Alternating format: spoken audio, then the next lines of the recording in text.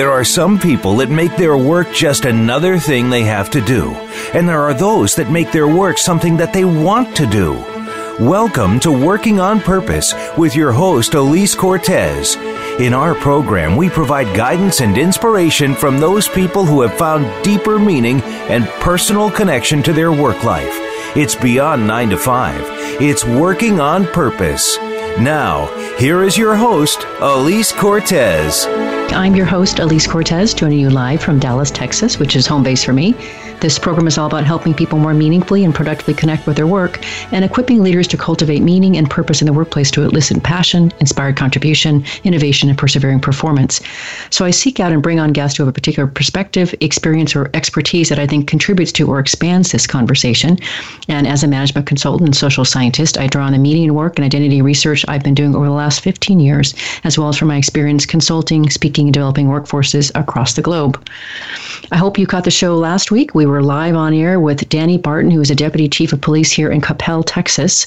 We talked about his experience serving on the police force, his perspective on what works well and what needs to be addressed to make the police force serve communities better, and the work he is doing to champion a new way forward for police force by helping department members to become more self-aware, develop empathy and emotional intelligence. The man is championing a movement, and I was glad to cross paths with him and be inspired by him and give him the mic to help him spread the word about his cause. He's up to some really great work.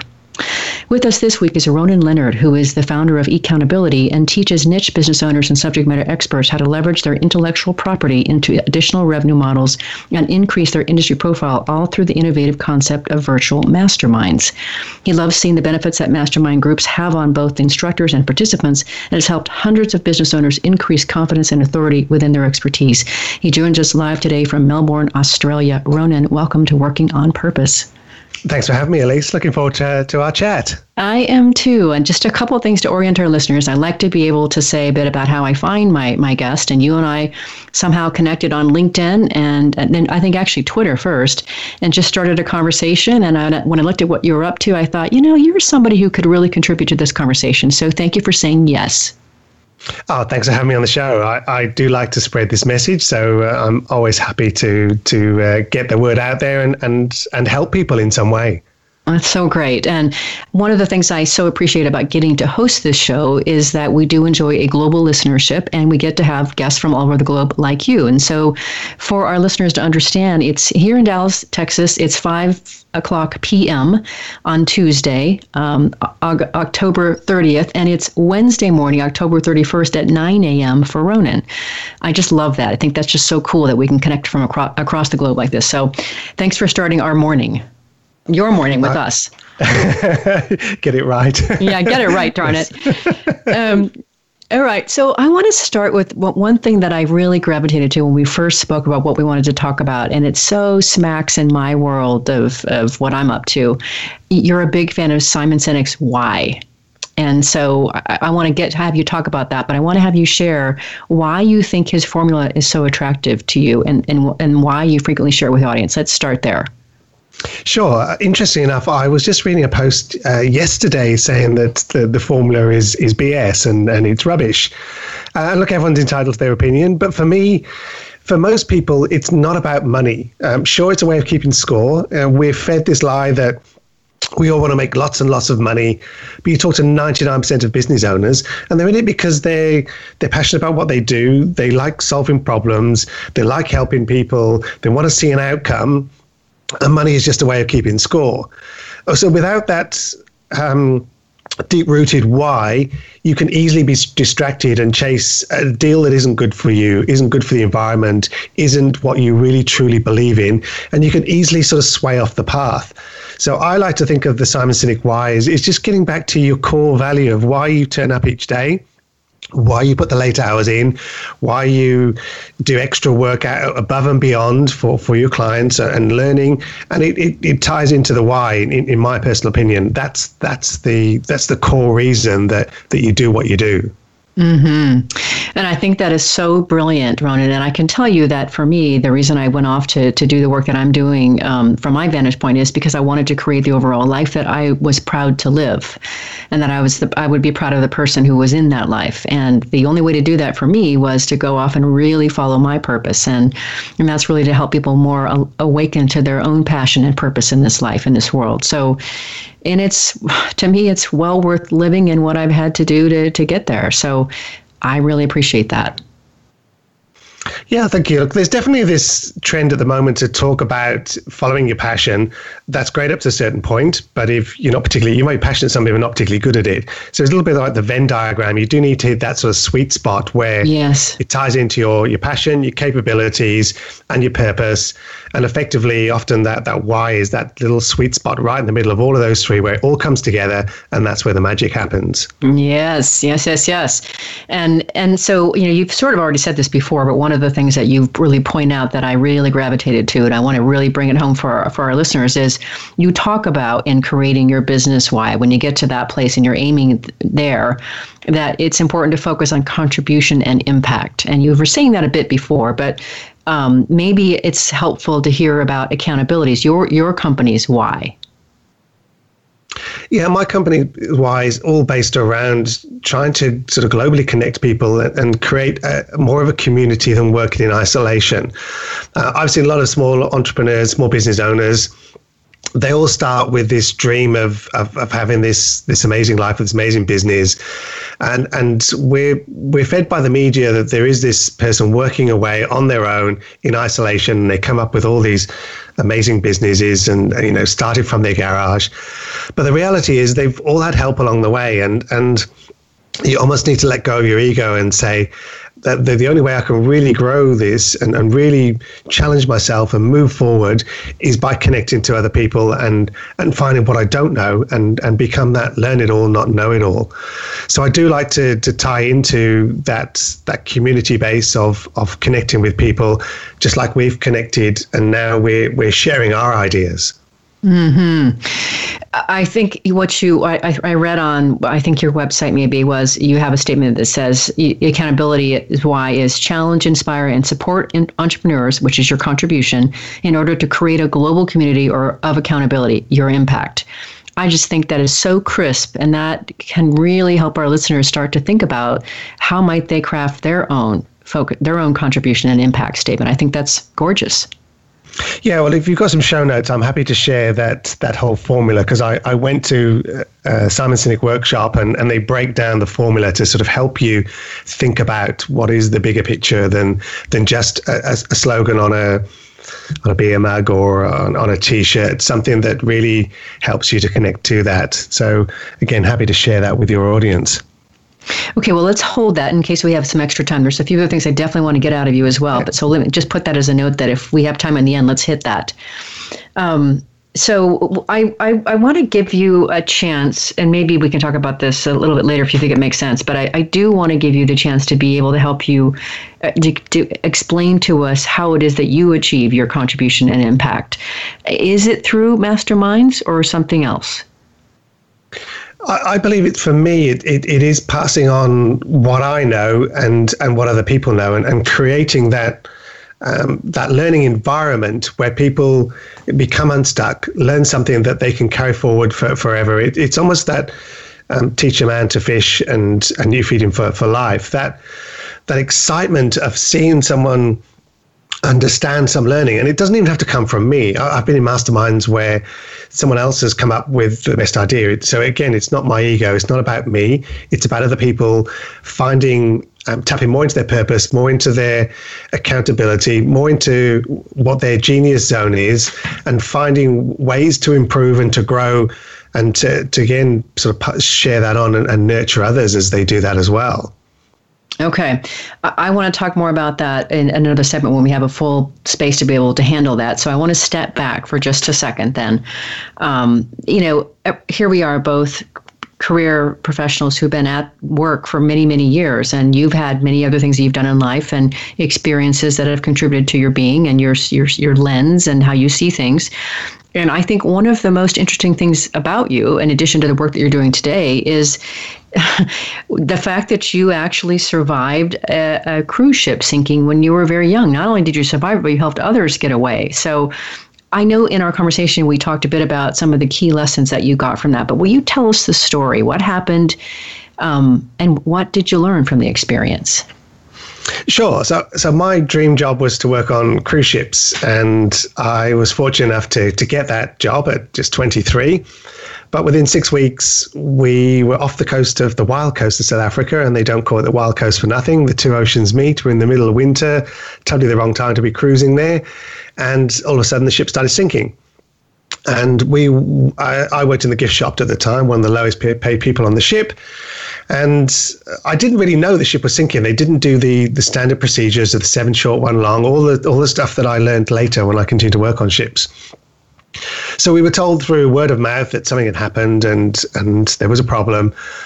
And then as we were loading the first lot of women and children into the first lifeboats on the one side, on the other side, all the senior officers left, staff captain, chief engineer, chief radio officer, not a single passenger, and they all just abandoned us. So we were left to try and organize people into lifeboats and coordinate some kind of rescue in this huge sort of storm. And I'm talking 100-mile-an-hour winds, 60-foot swells. It was almost biblical at the time. It was pretty amazing.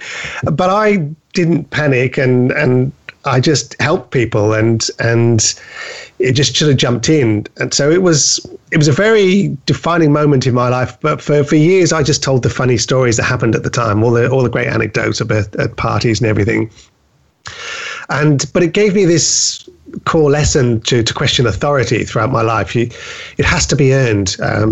Trust, and also you don't automatically defer someone just because they've got stripes on their shoulder or they've got a fancy title. And because the captain left early and abandoned us, that was my sort of core life learning, that, okay, well, let's sort of question people. Let's not automatically assume that they have the answers, or they are the person that you should be immediately deferring to and being subversive to. So that was a very good lesson to learn, because I survived, and because everyone survived, no thanks to the officers and crew, I was able to tell a lot of the funny jokes that happened at the time. And as I said, treat it almost for a while. I actually just thought it was just something that happened, could happen to anybody. That is a remarkable story, Ronan, for a couple of reasons. One, what does it say? This is another thing that I would take from that, just listening to it, is just because somebody's in a leadership role does not make them a leader. Boy, that's one thing that really strikes me from your story. And two, you exemplified leadership in a way, and here you are, the least paid guy on the whole boat. And yet it seemed just to come naturally to you. And you don't seem to have, here's the amazing thing, you don't seem to have any misgivings or hardships about this whole experience, and you continued working in the industry for several months or years afterwards. Yeah, I don't know whether that was naivety. I don't know, it was my age, just 23. I'm not quite sure what it was. But yeah, people said, I never would have cruised again, or have you. And the funny thing is that my now wife, this was probably about 6-7 years later, she joined a ship that we were going to be our last ship before we quit. She joined the ship about 6 weeks before me, and she said, I saw this safety video. She called me from San Diego before I joined the ship. She said, I saw this safety video, and there was this guy just like you, and they were telling us not what to do, and they gave us demonstration.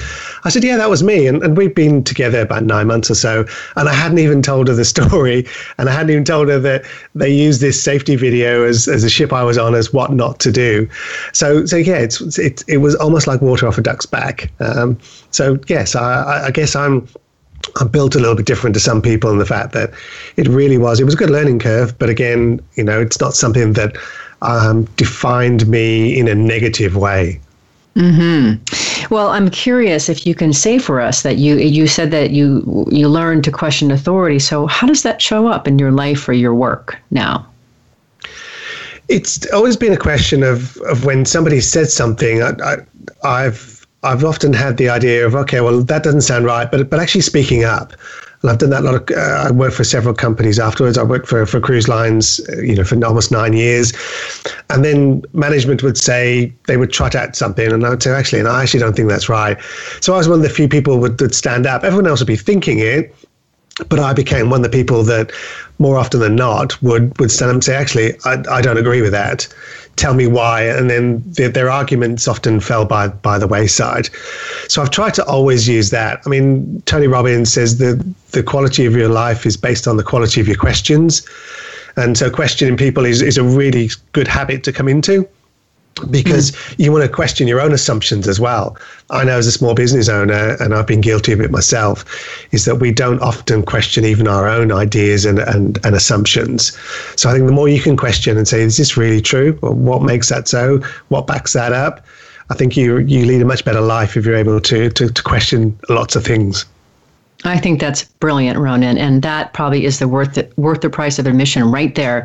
I just want to say two things to our listeners to bring that point home. One is, for those of you who work inside an organization, your ability to push back on leadership and say, wait a minute, hold on, help me understand why this is a good idea and this is the right direction for us, is critical for your own career success and helping that organization move forward. So often the yes sirs and everybody nodding what the boss says just really derails things. And then the other thing I wanted to say, too, is for those individual business owners, as you said before, Ronan, who if they're not asking, questions about this, they're probably not going to develop themselves or their product or services as well as they could. So I just think that was a brilliant point. Any response to those things? Oh, thank you. It's something that I've learned the hard way. I've made a lot of mistakes myself. I don't have it all figured out. I'm always trying to question what I don't know. And there's a great phrase is that we all see all the time the secret to this, secret to that. There are no secrets. There's just stuff you don't know. When you boil down to it, it just sounds sexier. It just sounds sexier when you put it up as the secret to your marketing. So yeah, we just don't know what we don't know. So you have two options. You can remain ignorant, or you can say, actually, look, I can't learn it all in this short life that I have. Let me connect to other people that know stuff that I don't, that can help me, we can share around ideas. And that's the true idea of a mastermind. Sorry, go ahead, Ronan. Is when two or more people come together, you come out with a better outcome than the two people combined. It just creates that sort of synergy. Mm-hmm. Well, and that is a perfect way to tease us before we go into our break here as to what's coming after. So let's grab that first break. I'm your host, Elise Cortez. We've been on the air with Ronan Leonard, a.k.a. the Mastermind Guy, and founder of eCountability. He teaches niche business owners and subject matter experts how to leverage their intellectual property into additional revenue models and increase their industry profile, all through the innovative concept of virtual masterminds. He joins us today from Melbourne, Australia. We've been talking a bit about his own experiences of why he does the work that he does. After the break, we're going to get into the content of those masterminds and why they work so well. Stay with us. We'll be right back. Elise Cortez is a speaker and engagement and development catalyst. She designs and delivers professional development, leadership, and engagement workshops and can bring her expertise to your organization. She will help ignite meaningful development within your workforce that will increase employee engagement, performance, and retention.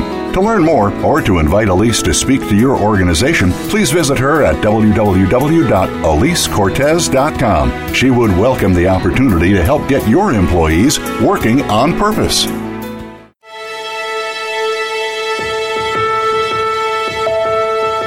This is Working on Purpose with Elise Cortez.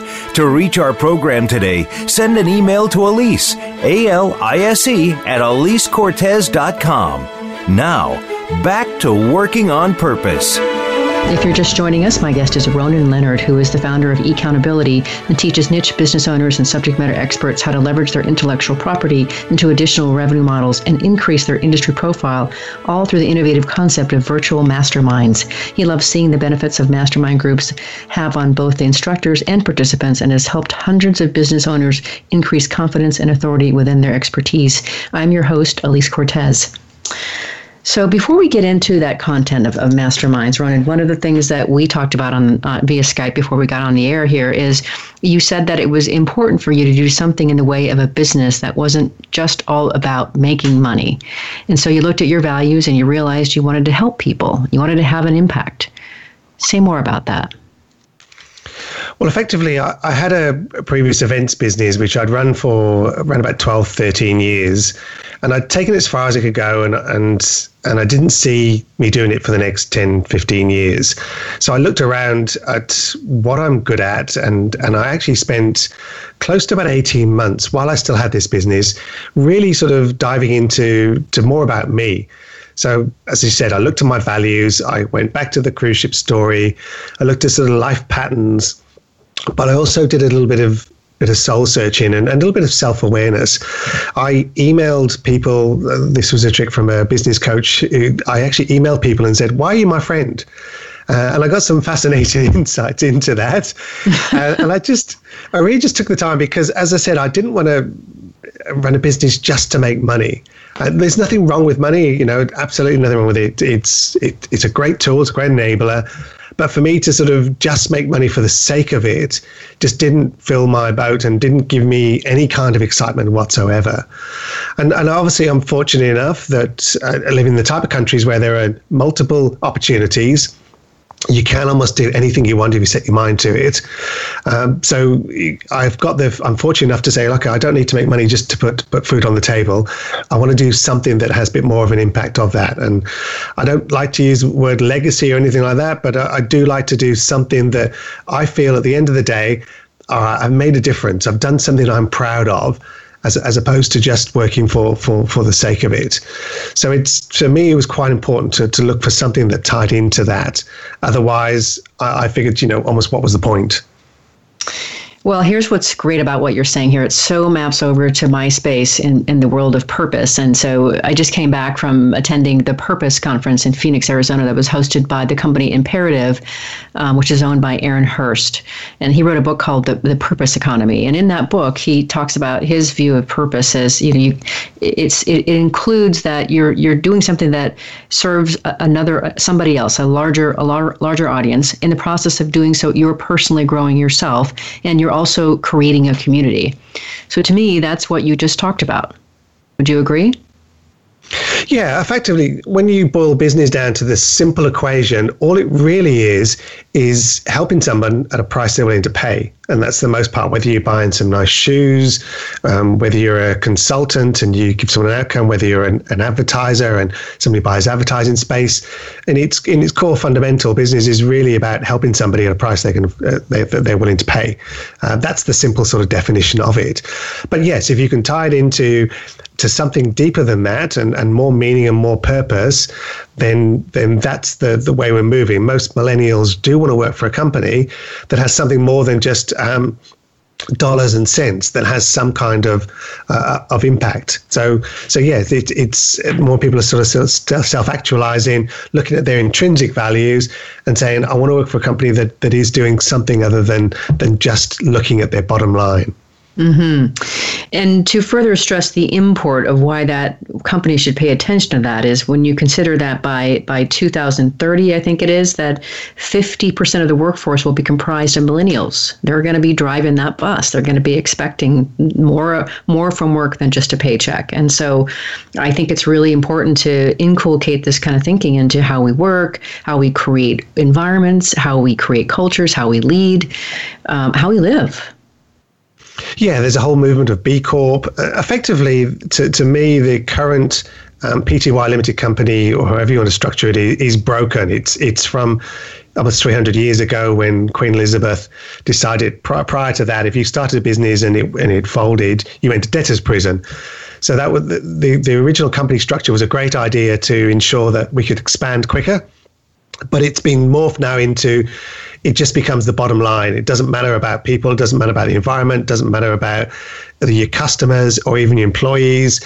When they use the excuse of it's just about my only obligation is to provide money to the shareholders or a profit at the detrimental of everything else, then it's clearly a model that no longer serves us. Mm-hmm. Completely agree. You used an acronym that I don't recognize. PTL, was it? PTY, Proprietary Limited Company. I think you have them as LLCs. Okay, gotcha. LLCs, yes. That I better recognize. Okay. Mm-hmm. Yeah, but effectively an intellectual concept around the fact that there is this company, and it's nothing more than an idea and a concept. But the idea that is that their only remit is to make money, is to turn a profit at the expense of everything else. Mm-hmm. Well, I completely stand. I obviously I don't stand for that. Let's put it that way, rather than get into it. So, since we're talking about taking a stand, you've taken a stand. You had a very successful business in events before you got into working with Mastermind. So, how'd you get into this business?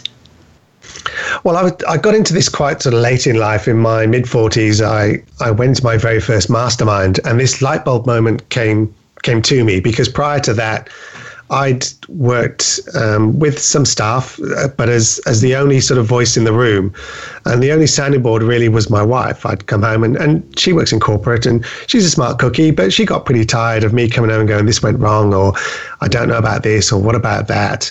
And she's not a business person. She works in an organization.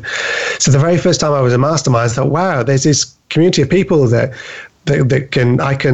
I can talk about my business problems, my fears, my doubts, my frustrations, my goals in a safe environment where they have the same problems, they have the same fears, doubts, and worries as me, but also they're there to support me and help me. And for me, that was revolutionary. That I'd never had it before. So it was just, I'd say, okay, I need to know more about this. And I went down this huge rabbit hole of, okay, well, this is the space that I want to be in. And it ties into that impact, contribution, purpose, my why. And again, I didn't just jump into this. I spent that 18 months going, okay, I really believe in this concept. Absolutely love it. How can I work in this space? Well, what's brilliant about it from my vantage point is that when you look at the whole concept of masterminds and you bring people together, that yes, they share common problems, have been through common things at different stages of their lives and their businesses. They also bring a certain expertise, whether maybe they're really great at operations or really great at financing or really great at HR or whatever, and then bringing those different perspectives and lenses to the fore, I think is incredibly useful. But being a business owner, and I am too, can be pretty lonely, and certainly having somebody else to bounce things off, not just friends or spouses or whatever, can be incredibly useful. Yeah, it can get incredibly lonely. I always used to say, a small business, your highs are high and your lows are lower than working in a job. But absolutely, to be the person that is responsible for staff and revenue, for all of those things, that there is a time where you just need to know that you're not alone and people have got your back. And that also could be mentors, it could be paid coaches. As long as you're getting some help, co-founders is a really good way to ensure that you're not doing it alone. But ultimately, it partly comes down to ego. You think that I've got this, I can do this on my own, and if it's almost like admitting failure if you say, well, I need external help. But if you've ever seen Brené Brown's talk on vulnerability and shame, it's a similar sort of concept where you go, look, I haven't got it all figured out. And ultimately, when you talk to even the people that you consider, incredibly successful, they still have that support network. They don't do it alone. So it's a myth to think that you can do it all yourself and you shouldn't reach out for help. In fact, it's the exact opposite. I can tell you I've gotten so much better at asking for help since I went through my divorce. I realized I just couldn't do it by myself. I needed help. And so I've gotten really good at saying, I need help on this. I don't know the answer to this. You get over here. I need your help with this.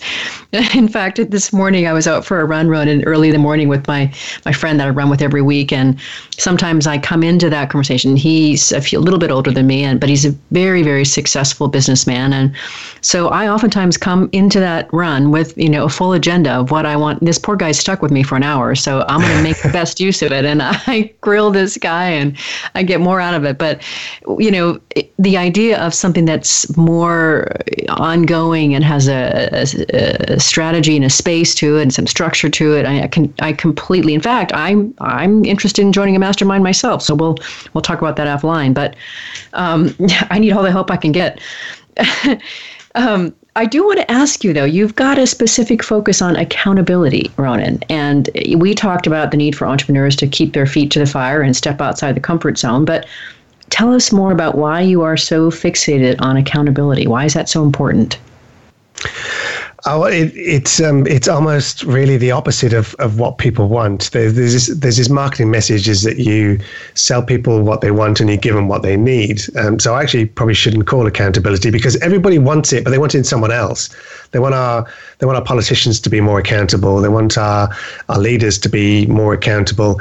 And then when you sit down and say, okay, well, for me, oh no, I'm fine. I've got all my metrics in place. I don't need anyone to hold me accountable. And the reality is that the accountability is one of the key things that will drive your business, especially for small business owners, people that are the results are on them pretty much. Because when we often leave the corporate world to go and start our own business because we want the freedom. We're sold this idea of freedom. And in fact, it's the exact opposite. You need so much discipline and structure. Otherwise, you bounce around all over the place. You got the shiny syndrome object, where you chase this new, latest, brightest shortcut, great new idea. And the reality is, the manager is what keeps you in place. So normally in a business, there are three sides to it. There's the entrepreneur, there's the technician side, and then there's the manager. And nobody wants the manager because that's what they've left behind. Whereas accountability is all about, okay, well, at the end of the week, have you hit your KPIs? Have you done what you're supposed to do? And there's nobody there to say yes or no. So the business owner can just fudge them and say, oh yeah, something else happened. I got busy. This distracted me. So there's no accountability for a lot of people. And they are answering to nobody except themselves, which means that they're easy to fudge their results. Yes, I really understand that. I am a disciplined person. However, the accountability does really help me. You know, I say I want to do something. I committed to writing my book. Okay, Cortez, where is it? You know, so I really appreciate that. And the other piece that you talked about that I really appreciate and want to talk a bit more about is the need to step out of our comfort zone. Say more about that. Why is that important? Well, everything we want, all of our desires are on the other side of our fears. And this could be anything from, I joined Toastmasters a couple of years ago because I wanted to improve my public speaking and get my message out there. And you understand then that so many people are afraid of public speaking. And when they try it, it wasn't that bad.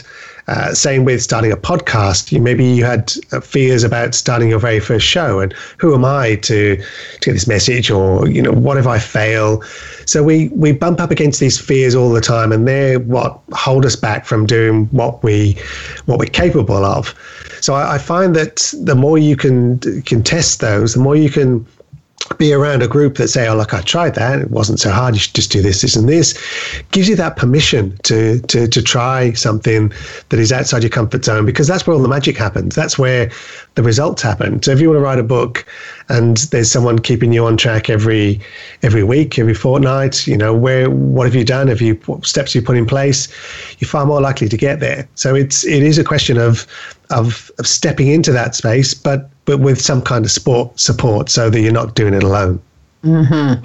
Two things I got to say to that really quick, Ronan. So first, in terms of stepping out of our comfort zone, you're in Melbourne, Australia. I think I told you that I got to visit Sydney, Australia back in June of this year. And my coach, who is obviously not really a mastermind guy for me, but he's my coach, he said, when you go, Cortez, you got to do the bridge climb, because I know how frightened you are of heights. Just do it. Yeah. I did. And it was tough for me. But I did. I mean, getting through it and facing that fear. Now, mind you, in the grand scheme of things, there's no danger in this. It's just dealing with your feelings and fears, et cetera. But it did. It helped me go, all right, I did that. So what else can I do? And it did. I knew that I was growing in the process of doing that. I'm so glad I did. And I've got a picture to prove that I really was up there. Well, good on you.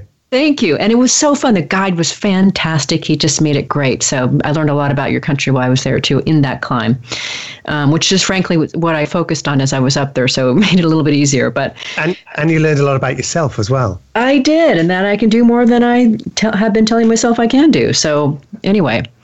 The other thing that I was going to share with regard to stepping out of your comfort zone, would love your take on, is I had a guest on my show a couple of weeks ago named Dr. Lance Secretan of the Secretan Institute in Toronto, Canada.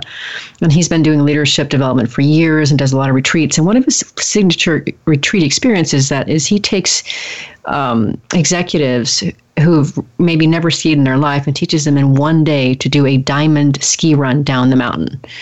And I told him, I said, if I did that, I would scream my head off the whole way and have a heart attack before I got to the bottom.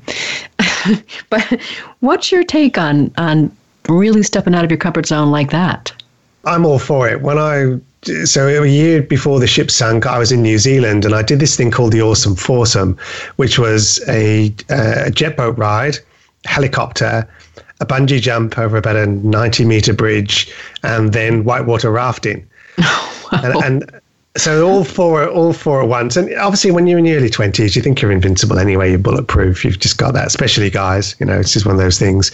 So I did all those four in one single day, and the adrenaline rush was just amazing. So maybe I got them all over and done with in just one thing. Maybe it may be easier or harder. I don't know. But I think that ultimately we are conditioned to worry about failure, and the older we get, the more that becomes prevalent. We want to be in this safe bubble. We want to do what we already know, but ultimately, most of those things in that controlled environment are one of the best ways to really expand your brain. I like to think of it as a bit like a balloon that you expand it, and there are going to be days when it'll shrink down a little bit, but it'll be bigger than when it started. And that's a great analogy to think about all of these things that you want to try and you want to do, and you tick them off and you go, actually, it was nowhere near as bad as it was. So I'm all for it. If you haven't learned something or challenge yourself in the last 6 months, then you're stagnating. If you're just not going anywhere. Yep. Yeah. So push those boundaries. Yeah. Oh, that's gorgeous. We'll talk some more offline about that whole New Zealand experience. And you talked me into that. But let's grab our last break here if we can. I'm Elise Cortez, your host. We've been on the air with Ronan Leonard, a.k.a. the Mastermind Guy, and founder of eCountability. He teaches niche business owners and subject matter experts how to leverage their intellectual property into additional revenue models and increase their industry profile, all through the innovative concept of virtual masterminds. He joins us today from Melbourne, Australia. After the break, we're going to get more into the specifics of mastermind groups and how they work and why. Stay with us. We'll be right back. Elise Cortez is a speaker and engagement and development catalyst. She designs and delivers professional development, leadership, and engagement workshops and can bring her expertise to your organization. She will help ignite meaningful development within your workforce that will increase employee engagement, performance, and retention. To learn more or to invite Elise to speak to your organization, please visit her at www.elisecortez.com. She would welcome the opportunity to help get your employees working on purpose.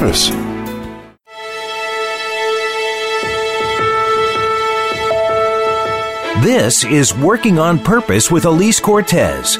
To reach our program today, send an email to Elise, ALISE, at elisecortez.com.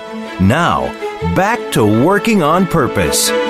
If you're just tuning in, my guest is Ronan Leonard, who is the founder of eCountability and teaches niche business owners and subject matter experts how to leverage their intellectual property into additional revenue models and increase their industry profile, all through the innovative concept of virtual masterminds. I'm Elise Cortez, your host. So I want to be able to get our listeners really into this space here, if we can, Ronan, and really help them understand how masterminds work and really what kind of results they can get. So let's start there first. How do mastermind groups work? How do you form them? What would you suggest for structure, etc.? Sure. Well, there's two sides to the mastermind group, and I teach both of them. On the one side, you've got a subject matter expert who looks for bigger impact, bigger purpose, and one of those is to start their own mastermind. And so I teach them how to do that, how to basically download their intellectual property and create a mastermind where they can teach what they know to others, a shortcut, their knowledge, their ideas. One of the key things I do about that, though, is I actually say for your very first one is don't dump all your intellectual property down and say, this is what I'm teaching. Ask your group what they want to know. It's a little bit like a lot of business owners and entrepreneurs start a business idea without actually testing the market, because they've got this great idea that this is going to make them millions, it's going to be brilliant. And then they finally launch it and it opens to cricket because it's not what the market wants.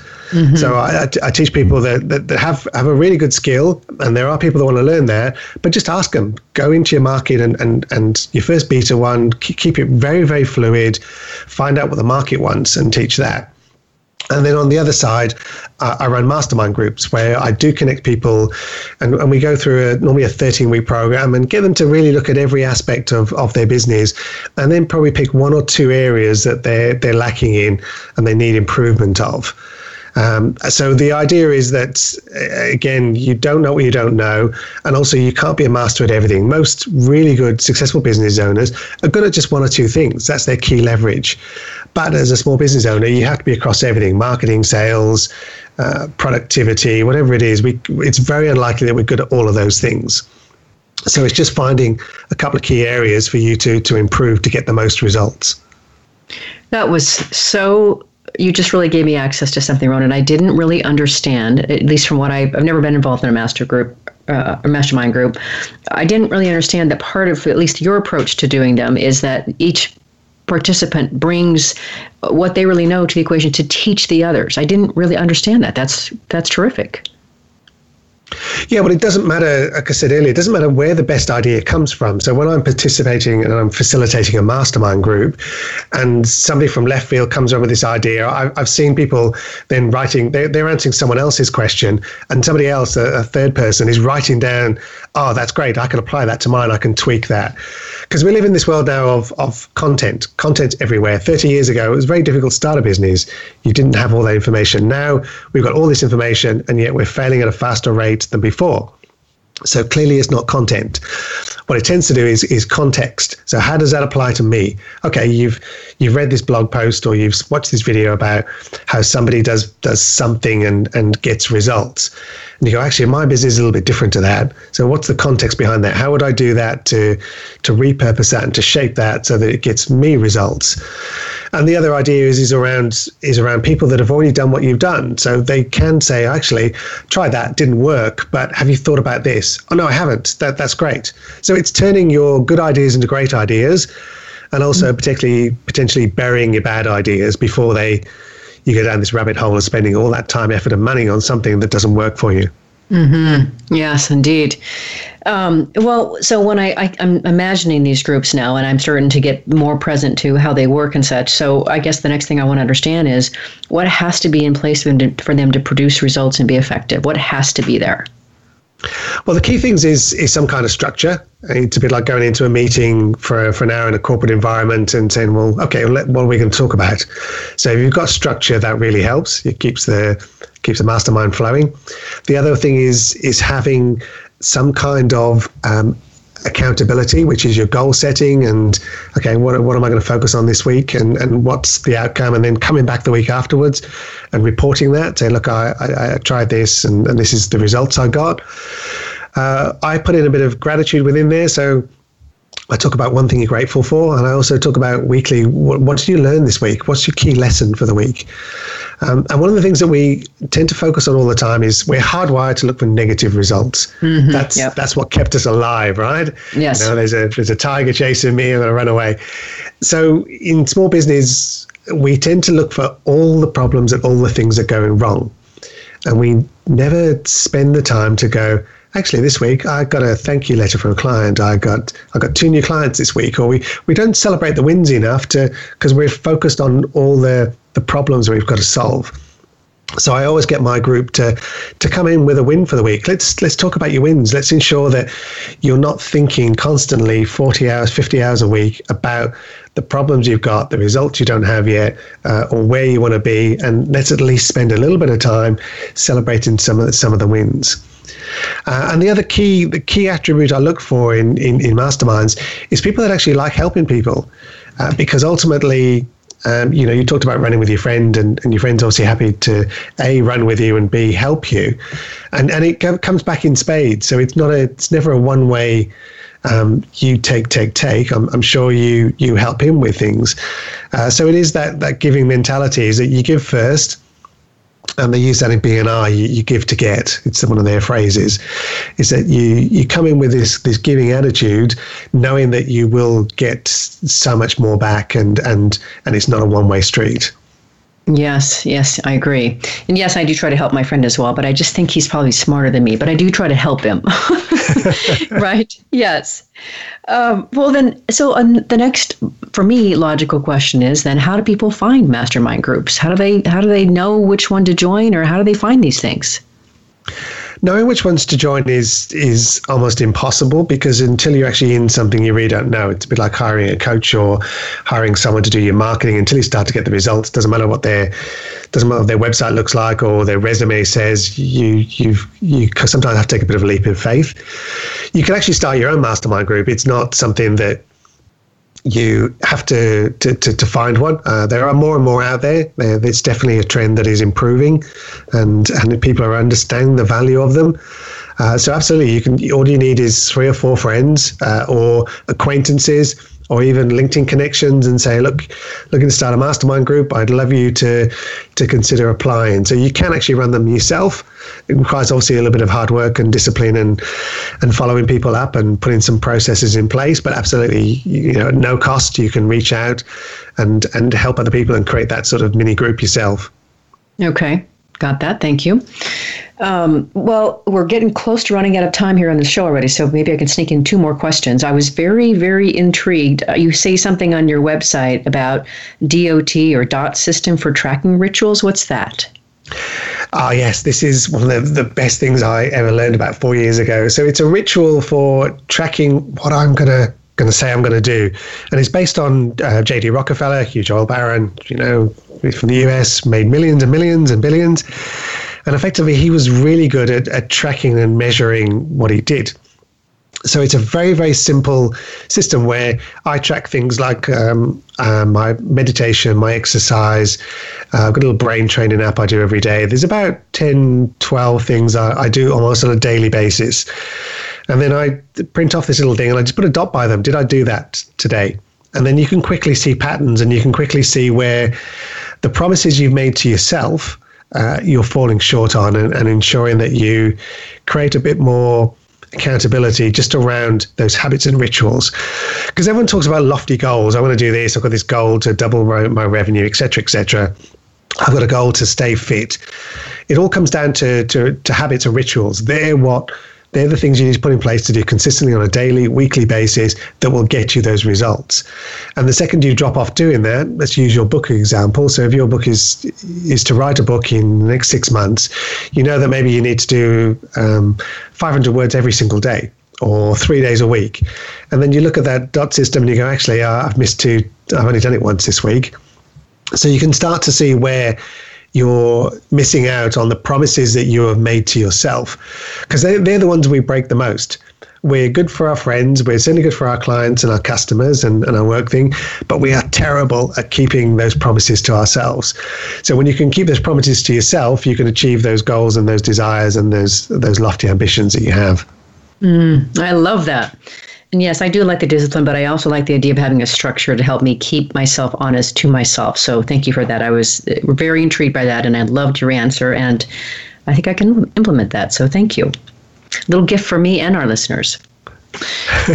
So we're just about a minute away here. So if you could, Ronan, I always like to give my guests the last word, if you will. So knowing that the show is listened to people around the globe, and it's about helping them more meaningfully and productively connect with their work, what would you like to leave them with? I'll probably leave it with that last saying, is that you really need to keep the promises to yourself. Yes, we all have responsibilities around family, friends, work, all those other commitments.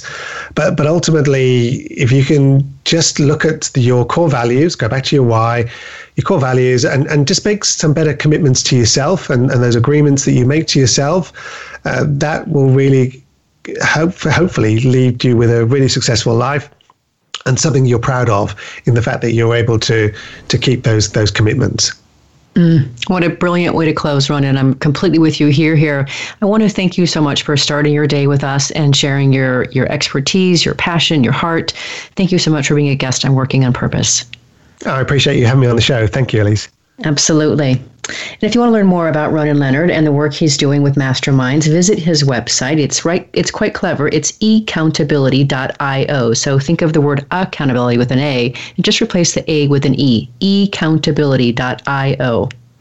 And join us next week when we talk with Sharon Dematia. We're going to talk about her stand to empower women, address global issues, especially around depression, and her recent trip to South Africa in service of this mission. See you then. Remember that work is at least 1/3 of our life, so let's work on purpose. We hope you've enjoyed this week's program. Be sure to tune in to Working on Purpose, featuring your host, Elise Cortez, each week on the Voice America Empowerment Channel. This week, find your life's purpose at work.